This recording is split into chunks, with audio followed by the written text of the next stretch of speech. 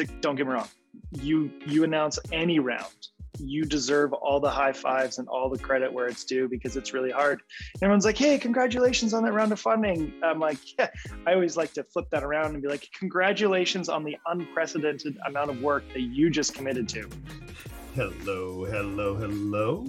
Today is the final episode of season 4, and I can't have a better guest. I have the best guest, someone who I think is not only really, really amazing business person, but also super funny. So we're going to have fun chatting today. Absolutely. But Dave, before I get to the nitty-gritties and all the good stuff, let me set this up, if you please. David Abbey is a serial entrepreneur, founding his first business back in 2003. After his exit in 2006, David enjoyed some time abroad while shifting into the world of tech startups, earning an enviable reputation for creating strategic partnerships, fostering growth within companies, and identifying opportunities to improve businesses. David first dreamed up, if you will, Penny, an AI-powered virtual assistant, while witnessing his wife's challenges running a successful direct sales business. Never one to sit still with an idea. In 2018, David co-founded Penny AI with the Chris Noble, together building a tool to help millions of direct sales consultants grow their businesses. David, thank you so much for joining me today. It's a pleasure to be here, and thank you very much for wrapping up season 4 with the likes of me. It's kind of fun. This is a blessing, man. And we've had some amazing guests, and this is just a cherry. I mean, you are the cherry on the cake, if you will, if people say that. I don't know if they do, but let's start off with the sweetest of those cherries then, David. Can you just tell me the creation story behind Penny AI? Absolutely. The creation story is a fun one because it's got a long tail, which I'll keep short. We're here for long. I've probably cooked up 100 ideas along the way. Just this, like, somewhere along the way, I'm just like, I want to be an entrepreneur. This is what I want to do. And when I talk to some early investors, none of my ideas would pass the scratch test. Like, is there a market? Is it viable? 99 of those ideas wouldn't even pass the wife test. So when I came up with the idea for Penny and it's solving her problem, she was like, yes, absolutely, please just do that. And what had happened, right? I've worked in technology ever since I graduated. My co-founder, Chris, long friend, brilliant engineer. Software is meant to solve problems, and it's meant to scale as fast as possible. And my wife was working in the direct selling industry, working for a company that had hundreds of thousands of sales consultants. We call them the Terrys, just like her. And nobody had a system. Everyone, this is a podcast, but if you watch the video version, number one competitor was a notebook. No systems, no automation, no intelligence, and just kind of brute force to build businesses. And we had 3 kids under 4 at the time. So my wife is trying to be a mother, trying to be a spouse, and trying to build a business. And when she was just dying. And when I kind of looked at what she was doing, it was so apparent that there was so much data that these companies are sitting on. Well, if we could access the data, then we could build a system, or just an simple automation system, just be like, Terry, here's what you should probably do. And that was when we kind of came together with the concept. Of course, when I said to my wife, hey, do you mind if I quit my job while we have 3 kids in diapers to do a startup, which has a 99.9% failure rate, to see if we can solve your problem? And she was like, yes, please quit your job and let's do this. And then, of course, quit the job, which was a spicy time of life for those first formidable years of Penny. And put together the prototype and started the company. And that kind of product market fit, oh my goodness, we should pour some gas on this, was really apparent really quickly. And that's when Chris and I kind of really started building it. Fantastic. Well, first off, having your partner's support is incredibly important, because don't even bother trying to hide that one. It will kill you. It'll kill you before you even get there. I'd be bolder than I already am, completely. But not only have her support, but also to have her as the customer, like the person that understands the problem and can be really intimate with you with that problem is incredible. And also I assume, because it's so when is it kind of like an MLM sort of situation, or is it like it's the sales situation? The direct selling direct selling industry, MLM industry, social selling, it's built on individual selling products throughout their social network. So when we looked at it, you're like, well, the best way to scale a product is through virality. What better way to scale a product is through a network of people who are trying to sell things online. Not that 2018 social media was in its infancy, but it was still young and new and growing. Instagram hadn't really kind of broke through yet. So our ability to build a product, deploy, and find customers was really easy. And to the point you just made, our target user was sitting at my kitchen table. So when you think about like studying the habits of someone who's successful, it was so easy, not so easy, but we had an upper hand of us finding the first customer, second customer, and letting it go from there. Oh, that's awesome. Well, I want to get back just actually when you're telling me about these 100 ideas that you have. Do you have a notebook, or do you have something that you're just always writing down ideas, or what, or are they just in your head? Like, what do you do with those ideas? Because this is super important. They usually make it onto a whiteboard right up until the point they get shot down, and then I just erase them. Who needs to shoot them down though? Like who shoots them down? Like you said, there's people. I usually do it half the time. I do it myself, right? I think I've gone far enough down the path. It's like, okay, is this the problem or is it need? Okay, is it like a nice to have, or is it actually going to be really cool? And then, is there a market for it? And then, of course, now that I'm down the venture path, will someone fund this? And I usually go through and I'm one day we're going to build up Penny and we're going to sell it, and I'm probably going to hang out for about a year, and I already know the next company that I'm going to build. I've sketched it out. It passes my scratch test. So that's there's a few in there. There's a lot that were unsuccessful though.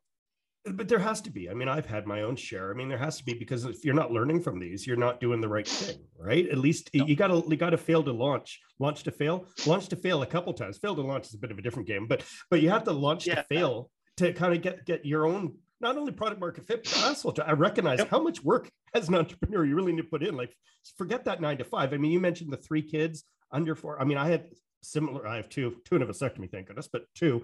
And it's a lot of work and stress and all that. And to launch that, you have to be pretty sure of yourself, or at least sure that you can at least take it so far. You asked me before. It's like, what is some advice? There's obviously a few things, and nothing's going to be a golden goose here. One, if you have a partner, don't do it unless you have their support. That's probably my advice. Advice. 2, if you get a business partner, make sure you guys are actually aligned. Like, I won the business partner lotto with Chris. He's like, him and I are cut from the same cloth. And 3, don't have a plan B. Don't be like, well, if this doesn't work, no, this is going to work. It works right up to the point that it doesn't work, and then you get plan B. And one thing Chris and I always said to ourselves is like, well, the worst case, we just get a job. Like, God forbid, all you do is go get a job, right? But going through all of those phases with 3 kids, trying to figure out how this thing works, having no money, no one's going to back us. It was like I said, it was a spicy time. It is a spicy time. But I'm here now. It's a scary time. I feel it's scary, but I think if you really want to be an entrepreneur, you have to be excited about the fear. You absolutely have to, because otherwise the fear is just going to crush you. Well, I mean, you know what I find that I can find, after speaking to someone for say 15 minutes, I can kind of get a gut feel if it's in their bones or not. Like, there's certain things that are in there. I'll almost call it, with a lot of entrepreneurial types, the details don't always matter. It's really the big picture that matters, and then they'll find the details through. That's not the same. I mean, that's why you have a good business partner, right? They can help out with that. Well, it's the running joke for the last, let's say, 6 to 9 months when we were raising is like, well, I'd wake up in the morning, get my sweet jab right in the face, then I get my cup of coffee and I go to work. That was my life. You want to start a company? Just get punched in the face every day. Get your coffee, and then go to work, because that's what you're working on. I hope that's you what it felt like. I hope I don't have to. No. Well, let's talk a little bit about this, because you just closed a really nice size B round. Can you share the story behind that? It was really, really, really, really, really hard. It was one of the hardest things I think I've ever done. And you get to the stage of the company where we're at. We've got awesome growth metrics, revenues on point. We're enterprise. We're taking down 7-figure deals. All the metrics add up. Like, we're just like, wow, things are going in the right direction.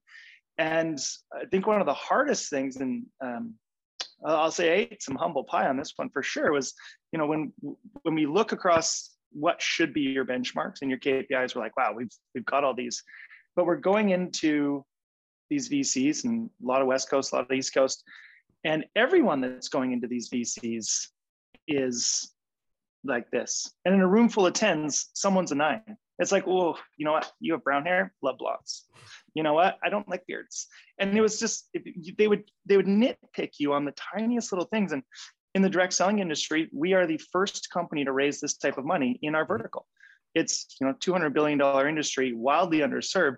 So everyone was like, holy, look at these metrics, but I don't get your space. So it became really, really hard. A lot of people would lean in and just not get it, right? And there's this crazy convergence of what is direct selling or social selling and multi-level marketing and social commerce. And those things, they're smashing together as we speak. And a few people got that. PSG was just like, oh man, this is amazing. That's why they went headfirst in. But we went through the round. We kind of slowly started having those conversations in November, built up our whole pipeline, went through January, like, oh, this is great. Got to the end of January, you're like, we've no term sheet. Okay, still have a lot of staff. Got it. Okay, 1 + 1 is not equaling 2 right now. And then you get through February, and then it was just where it became so hard. I think it's just the pressure, right? I think we had 90 employees at the time. We obviously have we all love the word runway, right? Ours was pretty short. Yeah, got through the process and, you know, really hit it off with PSG as a group of investors and a group of individuals, which I think is so important. Even when I think back to our first investor, Joshua is now a board member, and I consider him one of my closest friends. Like if you guys don't connect. So yeah, we got through the process. Is that Joshua Bixby or? No, Joshua Siegel. He's acronym venture capital out of New York. And then of course you get into the due diligence. The runway still is there. Due diligence was taking longer. Lawyers were making sure to really rack up those bills. And then we finally got it done, and it wasn't popping bottles and celebrating and, you know, screaming from the rooftop. It was a massive sense of relief and excitement to being like, you know, when we started the company, we had this vision. And then when we got to Series A, we had this vision. And now when we get to Series B, we've got this very large vision. And it's just more the excitement of now I get to execute my vision versus just like, yay, we raised all this money. Let's go, you know, do all these cool things. It was more just like, awesome. And we all have jobs for a couple of years. That's an important part. And that's super important. Well, I mean, what was the difference between the vision between the Series A and the Series B? What sort of thing did it change? Just get more ambitious, or? Definitely more ambitious. The market we've watched the market shift, and really social commerce is such an unknown right now. It's in its absolute infancy. There's a few companies that I've seen do a really good job, but when you think about the term social commerce, right, buying from someone in my social sphere of influence, that is direct selling MLM by its truest definition, right? When Betsy was, you know, Avon lady calling in 1969, her social network was her community. So that concept of someone selling has been prevalent for as long as we can remember.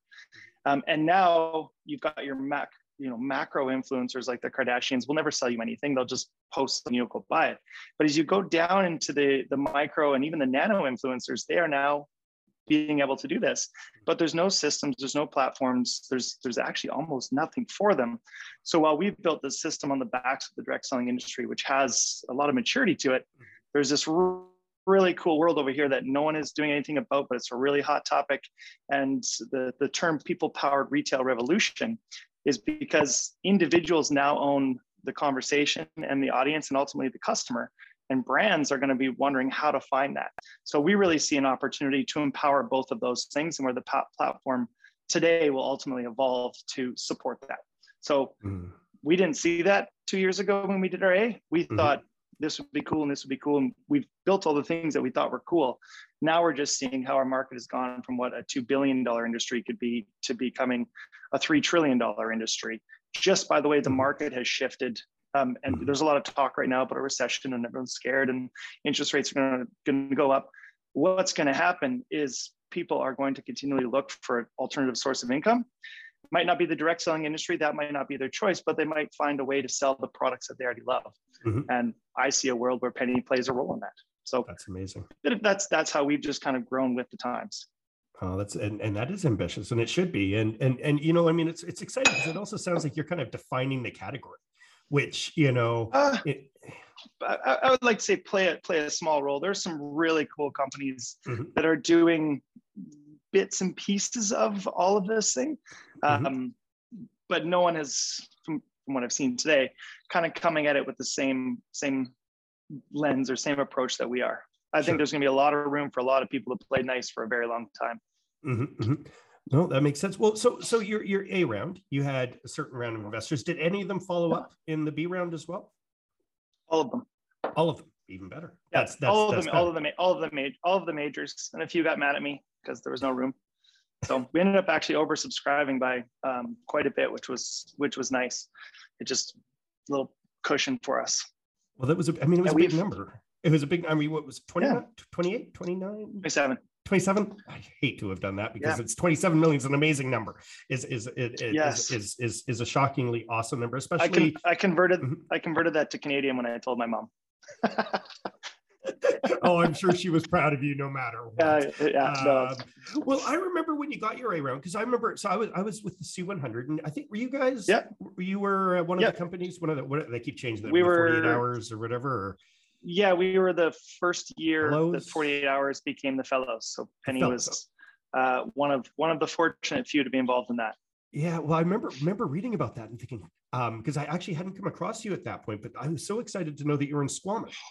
At least saying that, because I was like, there needs to be more business in Squamish. It makes so much sense to be a business in Squamish because it doesn't matter where you are. Do you still run a lot of things out of Squamish? Or are you between Squamish and Vancouver? Where's the typical Penny employee running out of? HQ is Squamish because that's where Chris and I live. So HQ will always be in Squamish. Yeah. So that there's about 20 of us that live in Squamish. And I mean, to your point, it is the greatest place ever. I mean, so Whistler's 35 minutes away, biking.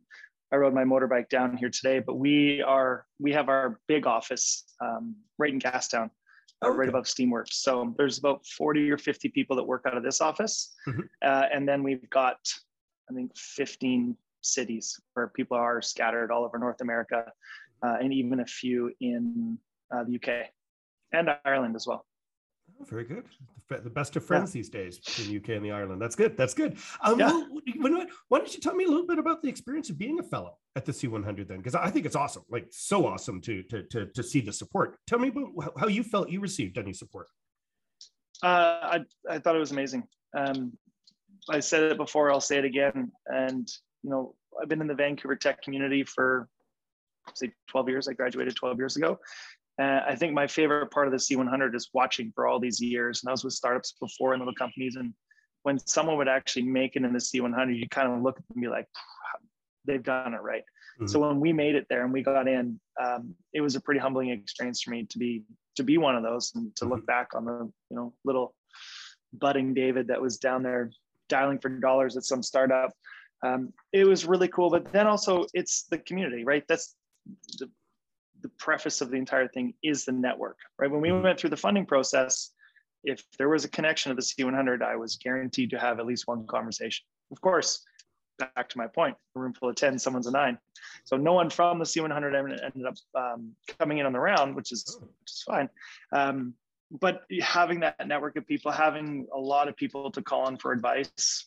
Like I said, I'm going for lunch, Danny, after this, just an awesome group of people. And, you know, when you get up to this stage, you end up finding out that being the front man can be a pretty lonely place. It's not too many people you can really talk to. I mean, you can talk to your spouse, your wife, your partner, and they can listen, but they just don't get it.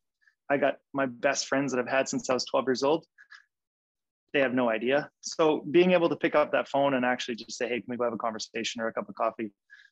That in itself is worth its weight in gold. Completely. And just the good naturedness of it. Like people are there really to make a difference, which is shocking.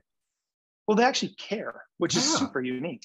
Like I don't know if you were there in, I mean, maybe it was February. There was the C100 event in Napa. And it was just so, it was nice to see people again. No one was on mute, which was my favorite part. And it was just awesome to have conversations, but everyone was always not like, hey, what can I sell you? It's like, hey, how can I help you? Completely. Like everyone generally is like, how can I help you? We all know we're all in this fight together. We're all, this relentless willingness, desire to win. How can I help you? If I can just, whatever it is. And that's the best part about it. It's unique. It's unique. Yeah. And sitting on a bus, you're on a bus and you realize, hey, that guy beside you has 15,000 employees. And it's like, oh, okay. And we're on a bus together, to go into a winery in Napa and chatting and having a great time. And there's no ego. Oh, no one there is better than you. Right. Actually, I was sitting on the bus. I was super excited because one of the guys that was a fellow with me, right towards the end of our fellowship, he was doing his B round, and I remember was chatting with him. He was so excited he got a term sheet. Mm-hmm. So I asked him, I'm like, hey, how did it go? And he's like, oh, we actually ended up getting acquired. And like, I got to catch up with him, and he was just so excited. Wow. I was just like, it's because that's the other thing. You just get to catch up conversations with people. Like, completely. Yeah. I think the Napa location was very well done. You want to get people out of Canada to an event, put it in Napa in the middle of winter. And how beautiful was that? The amphitheater sort of effect where everyone kind of sits around, and I got still sunburned on half my face. Like, I can no matter where I go. Same thing with the one last month down in San Francisco. But just so beautiful, the amphitheater and the setup. And it's just, I don't know, humbling in a way that everyone is just there to help each other. Well, it's just nice being back together. Like when you and I went to the event here in Vancouver, mm-hmm.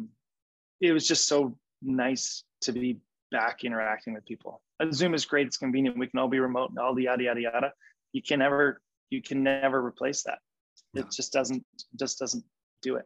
No, you make friendships, you end up having really cool conversations with people. And you're there to learn. I mean, that's why we all go and hear stories and try to relate and solve problems. No, I dig it. I'm just really glad to know that you're. I kind of hope member for life, kind of a thing, and just there for good spirit of helping each other. So. Oh, absolutely. Yeah. No, Chris and I will be engaged with the C100 all the way. Awesome. Yeah, I love it.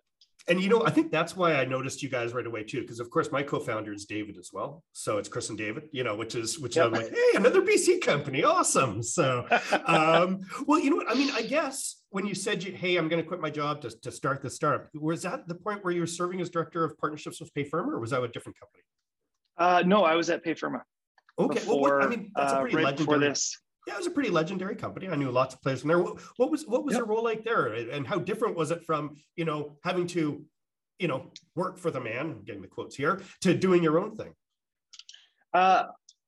Well, doing your own thing there's no comparison. The one thing I really enjoyed there, I worked with my boss was named Dave Kennett, just an awesome guy. I'd worked with him previously before, and him and Callie was one of the other guys I worked really closely with. They gave me a lot of autonomy to go, and I was working on this banking product, to go and take the Payfirma product and put it into credit unions as a white labeled solution. And I just had a lot of rope to go and just get it done. So I was entrepreneurial, I believe is the word, and had a lot of fun. I think I was there for maybe 2 years, and then went right up to the end and was like, I just couldn't. I mean, I probably could have stayed there for 6 months more, flown under the radar, done nothing, got paid, but I was just that burning desire. I was like, I have to quit. I have to go do this. And then that's obviously when I left in the fall of 2017, I think. Mm-hmm. Well, this gets back to me again by, you can just tell, I mean, you're calling it entrepreneurial, which is bang on. And I think, your boss at the time leaves you a lot of room because he recognizes that you are the type that will get it done if you say you're going to get it done, right? I mean, entrepreneurs probably not going to update the CRM. I'll hit my targets. Exactly. Probably don't count on me for TPS reports. I'm just going to go do what I do, and that's even now when I have even now when I've got to report to certain individuals, I'm just like, right. Mm. Yeah. That thing, that quarterly meeting we always have, right? Thumbs up. Thumbs up. It's going great. Yeah. Well, I think we have a lot of Buddy Jesus bobblehead. Yeah. Well, here's a question I've been dying ever since I started. We looked into our research department and looked into some questions for it. This is the one question I've been dying, and I have to quote it from your LinkedIn first. Okay, the direct quote from your LinkedIn. I took some time away from Canada and worked for one of the top 50 wealthiest men in the world on his private 175-foot luxury expedition yacht. While on board, I sailed 10,000 plus nautical miles, crossed the Atlantic, and visited over 20 countries throughout the Mediterranean, Northern Europe, and the Caribbean. Can you, which is awesome. I'm just imagining Cabana Boy David here. You know, I'm assuming that's not what it was. No, I was just for the listeners here, I was a deckhand, not a Cabana Boy. There's a difference. I was wearing a golf shirt and some nice yacht shoes. Tell me about this. That was one of the coolest things I think I've ever done. Okay. I was, mid-20s. I hadn't gone back to school yet. I wanted to go travel. And a friend of mine had gone to Europe and ended up working in Italy and started posting his photos. And this is kind of comical. Facebook wasn't even around yet. So they were sending like Kodak link through email. So I downloaded these photos, and we're from Vancouver. We have some nice boats here, but I had never seen a yacht. I mean, like a yacht. Yeah. And I'm just like, oh my goodness. So I started asking questions, and it's like, oh, they've got crews of 13 to 15 to 30 people on these things. And I was just thought it was the coolest thing ever. And I was like, well, if I want to go see the world, why don't I go work on that thing? So sold my company out in the Kootenays. And then I flew to Fort Lauderdale, which is the North American mecca for yachts. I took a 1 week kind of junior G-man deckhand course. This is how you be a deckhand. And then I just started walking the docks. I just walk up to a boat. Hey, is the captain here? Hey, I'm David. I want to work on your boat. So I was in Fort Lauderdale for about 3 months, just working. I got a day job here, and then I got a week job here, and met a captain who knew a captain. And then I worked on a boat for about a month. And then through them, got this job on the yacht called Itasca that was based in Italy. So then I had a phone interview and flew to Italy and lived on this thing for about a year and a half. And it was an amazing boat because it had so much character. It was an old salvage tug that some billionaire bought, refit it to be this luxury expedition yacht that has a helicopter and scooters and a crew of 13 of us. And then we just sailed. Mr. Steven was this old guy, worked his whole life, no kids, didn't go anywhere because he worked and he just wanted to travel. So he'd come on board and he'd be like, all right, where do you guys want to go? And we just look on the map and pick a spot. And I saw some places you just never get to see. And on the weekends when he wasn't there, we'd hop on a plane and fly to another country and just tour around.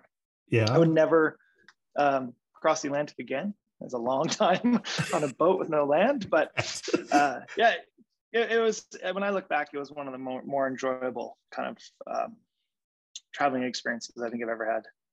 And now I love boats. So Billionaire You has definitely more than 175-foot luxury yacht. I mean, we're gonna think this and imagine it. And I don't know if Billionaire Me would buy one of them because they cost $250 million, but Billionaire Me would definitely throw a party or two on one. I would imagine. It's kind of funny. I've been thinking about, when I was thinking about this, I'm thinking about all these Russian ones who are, hey, we're selling them on you. And I'm thinking, why would you ever want to buy one of these ex-oligarch boats where they're like, I'm a little angry at you for owning my boat now. You just spent $250 million. Yeah. Spend $250 million on a new boat. Yeah, they're pricey. I mean, I get sports teams. That'd be a fun thing to buy. But that would be good. Yeah, except for the Canucks. I won't tell you I'm dealing with Arthur Griffiths right now for some business stuff, but I think that's a different interesting lifestyle. Well, that's super. And so you're in Squamish. You said you're in the Kootenays before we first start up. I was in. There's a little ski town there called Fernie, BC. If you're a skier, or it used to be Red Mountain, isn't it? No, Red is in Roslyn, so it's about 2 or 3 hours west. Fernie is kind of right in the opposite corner of the province. Okay, it's this little 5,000 person town that has the best skiing around. It's that cold smoke champagne powder that So I went when I was 20 with the intention of staying for a season, and I ended up staying for 7 years. Wow, just because it was so good.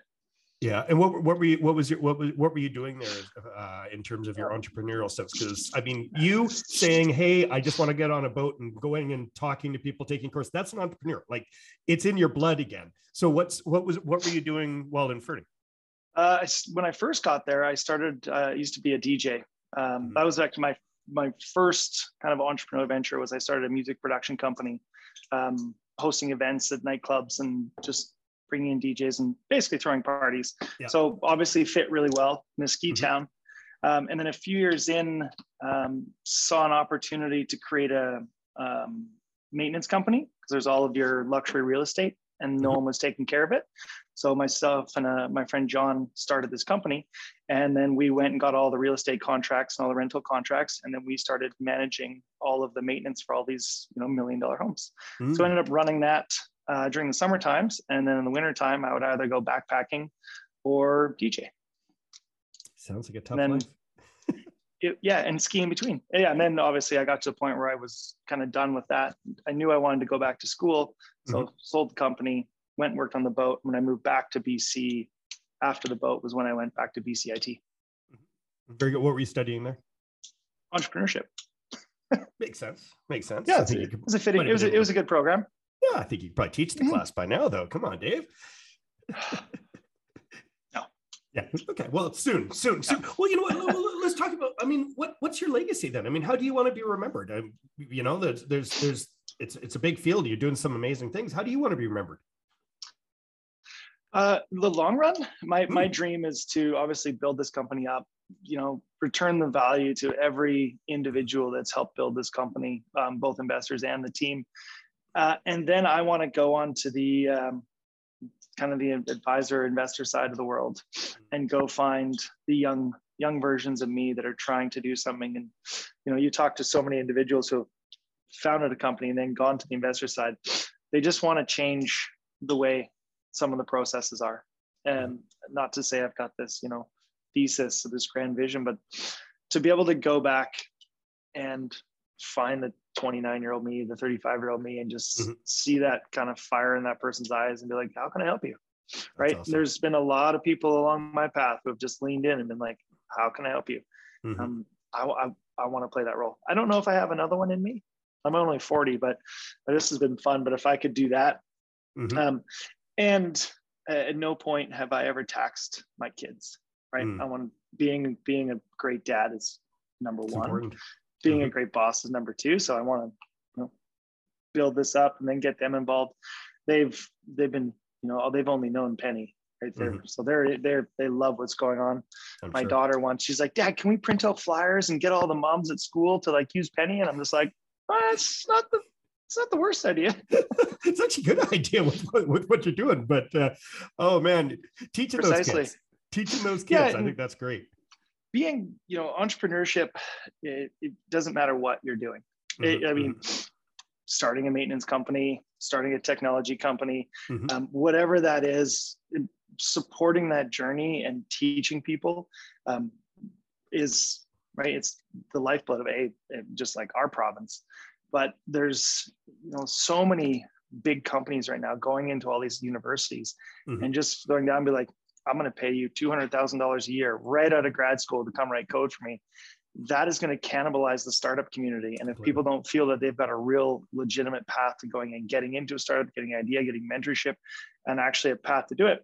Well, I mean, coming out of university, I don't remember what you got paid, but I got paid $33,000 a year. So if someone was like, hey, start your own company for $33,000 or work for us for $200, right? So that I would love to play a hand in that over the next 10 years. Yeah. I remember in the .com years at UBC, what they did in our class we were taking is Dell came in and said, hey, they took 10 people right away, .com. So why not?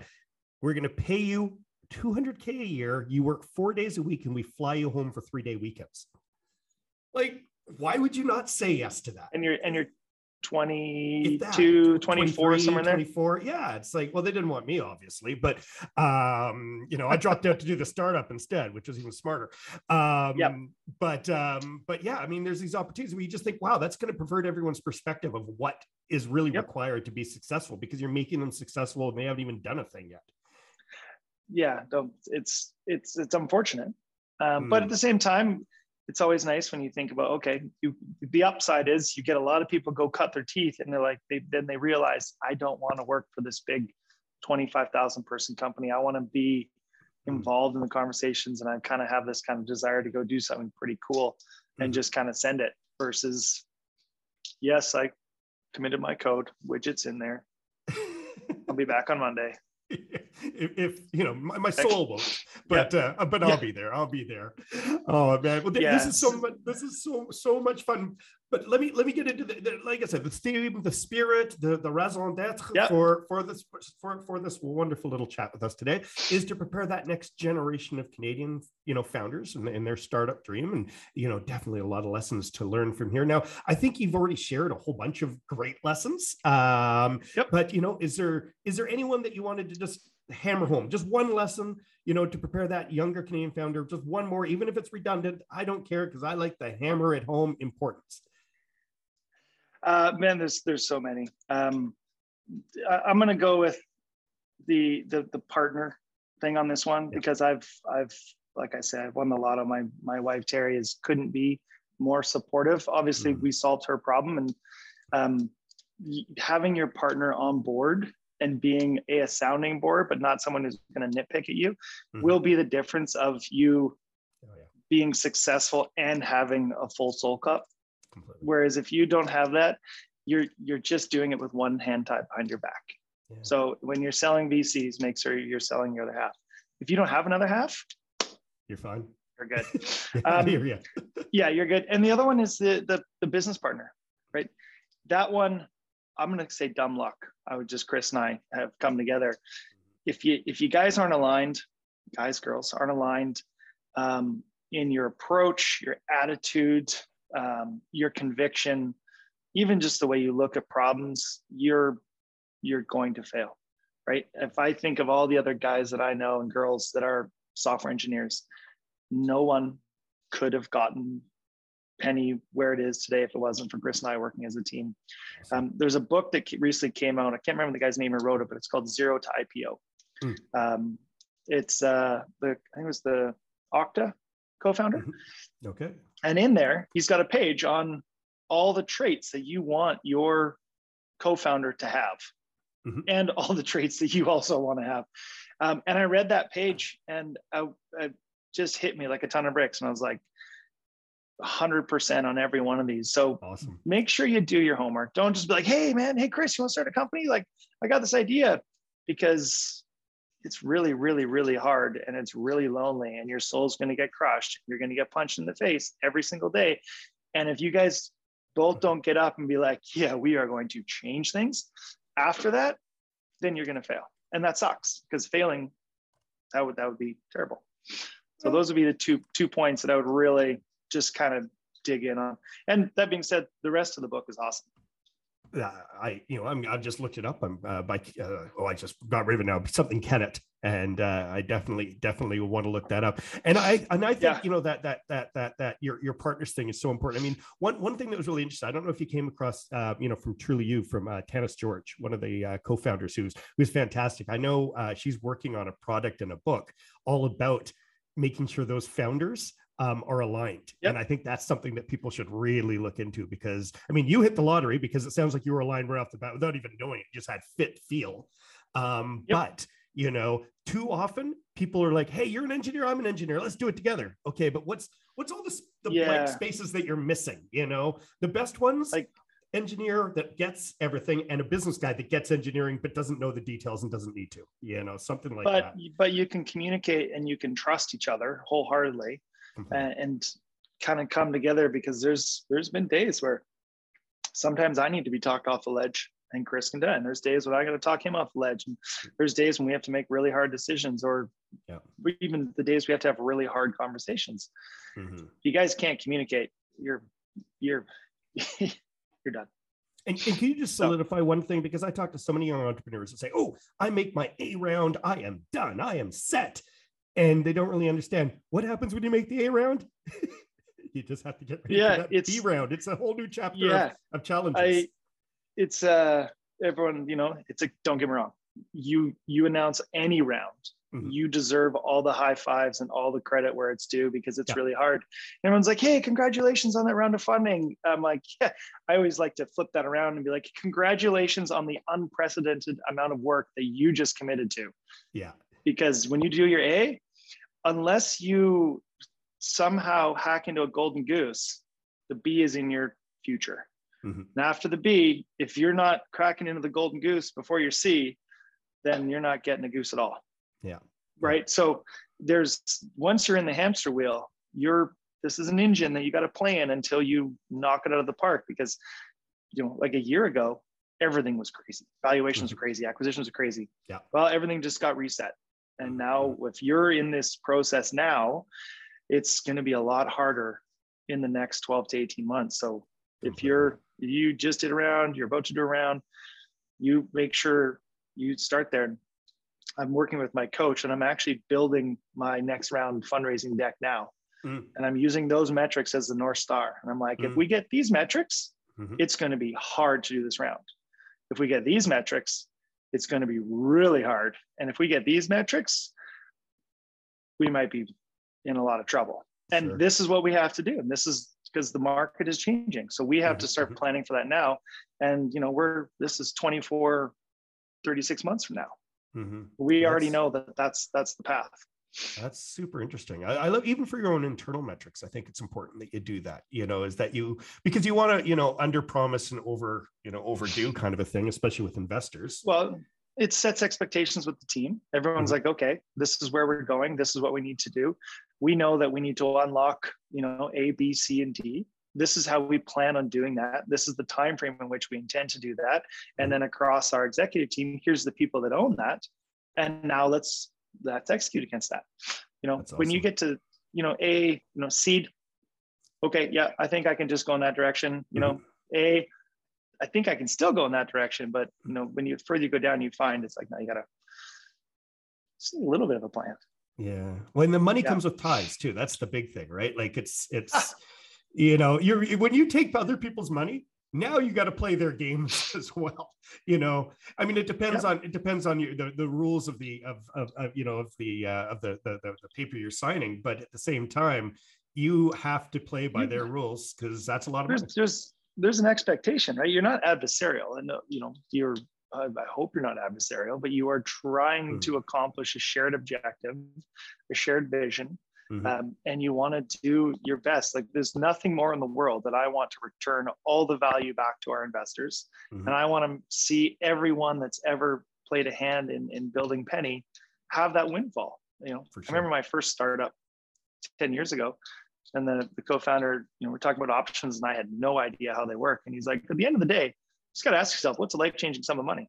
You just graduated. Is 30,000 a life-changing sum of money? Is 100,000? I'm just like, yeah. I just bought a $400,000 house in Vancouver. Only if I would have known how cheap that was 10 years ago. You're doing fine. You sound like you're bragging now. And maybe you are, and as you should be. No. Well, I knew this was going to happen. Every time I'm having too much fun chatting with you. I went off topic. I went off script, if you should. But fine. Here we go. I'm going to hit you with one of my favorite questions, because this is where I get to learn about great people up here. But can you share the name of Canadian entrepreneur, star, or founder that you personally look up to? There's a bunch. The one that I always come back to, I've had the pleasure of knowing for some time, been a friend, an advocate, a proponent. The first person that ever saw a Penny pitch deck actually is Jason Smith from Clue. Yeah, he's awesome. That guy is he's about as rock solid as personally as I think you get. Brilliant operator. Obviously, Clue is an awesome company. When we first met, he had the idea. So it's been obviously cool to follow him along. But where I think I have the most respect for him is if you have the pleasure of knowing him in your personal life, that guy is the most devoted husband and father and is so engaged with his kids. And that to me is so important, where I have seen it now a lot of times where people will tax their family for success. And what's the point of success if you don't get to share with your family? Completely. So I've always looked up to him for that. I've been fortunate enough, again, call him for advice. So he's awesome. And of course, what he's done at Clue is incredible. Yeah, absolutely incredible. Yeah, it's such an awesome success story in Vancouver. So, but that being said, I don't want to discount any. I was introduced to the C100. Every single person that I met in there is incredible. The list could go on and on and on and on and on. They're all amazing. Do you know what's interesting about Jason though? Is so he wasn't at the 48 hours, and I actually had to reach out to him and mention this after when I got back. I can't believe how many people talked about him, as if that was like the North Star of where they want to be in terms of leadership, and just how incredible a guy the fellow is. And I assume if you're good friends with him, you guys mountain bike as well, because that would probably be a thing, I assume.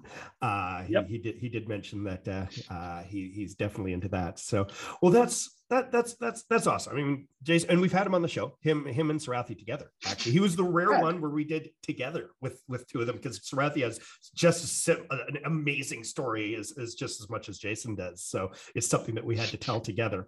David, very cool. Thank you for sharing today. Thank you for making this such an awesome close of season 4 of some amazing guests. You were the creme de la creme. My pleasure.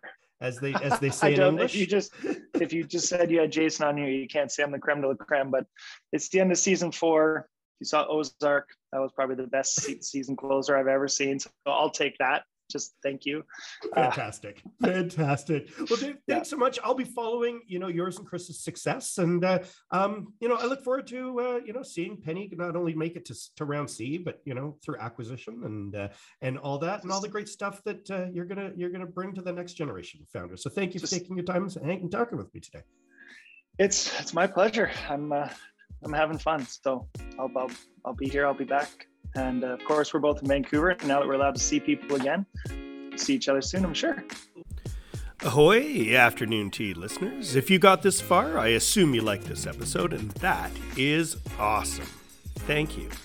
In such a case, please rate and review Afternoon Tea Podcast and subscribe on Apple, Spotify, or wherever you get your feeds from. Afternoon Tea is a podcast with a goal to share the stories of Canada's successful tech entrepreneurs in order to prepare the next wave of founders.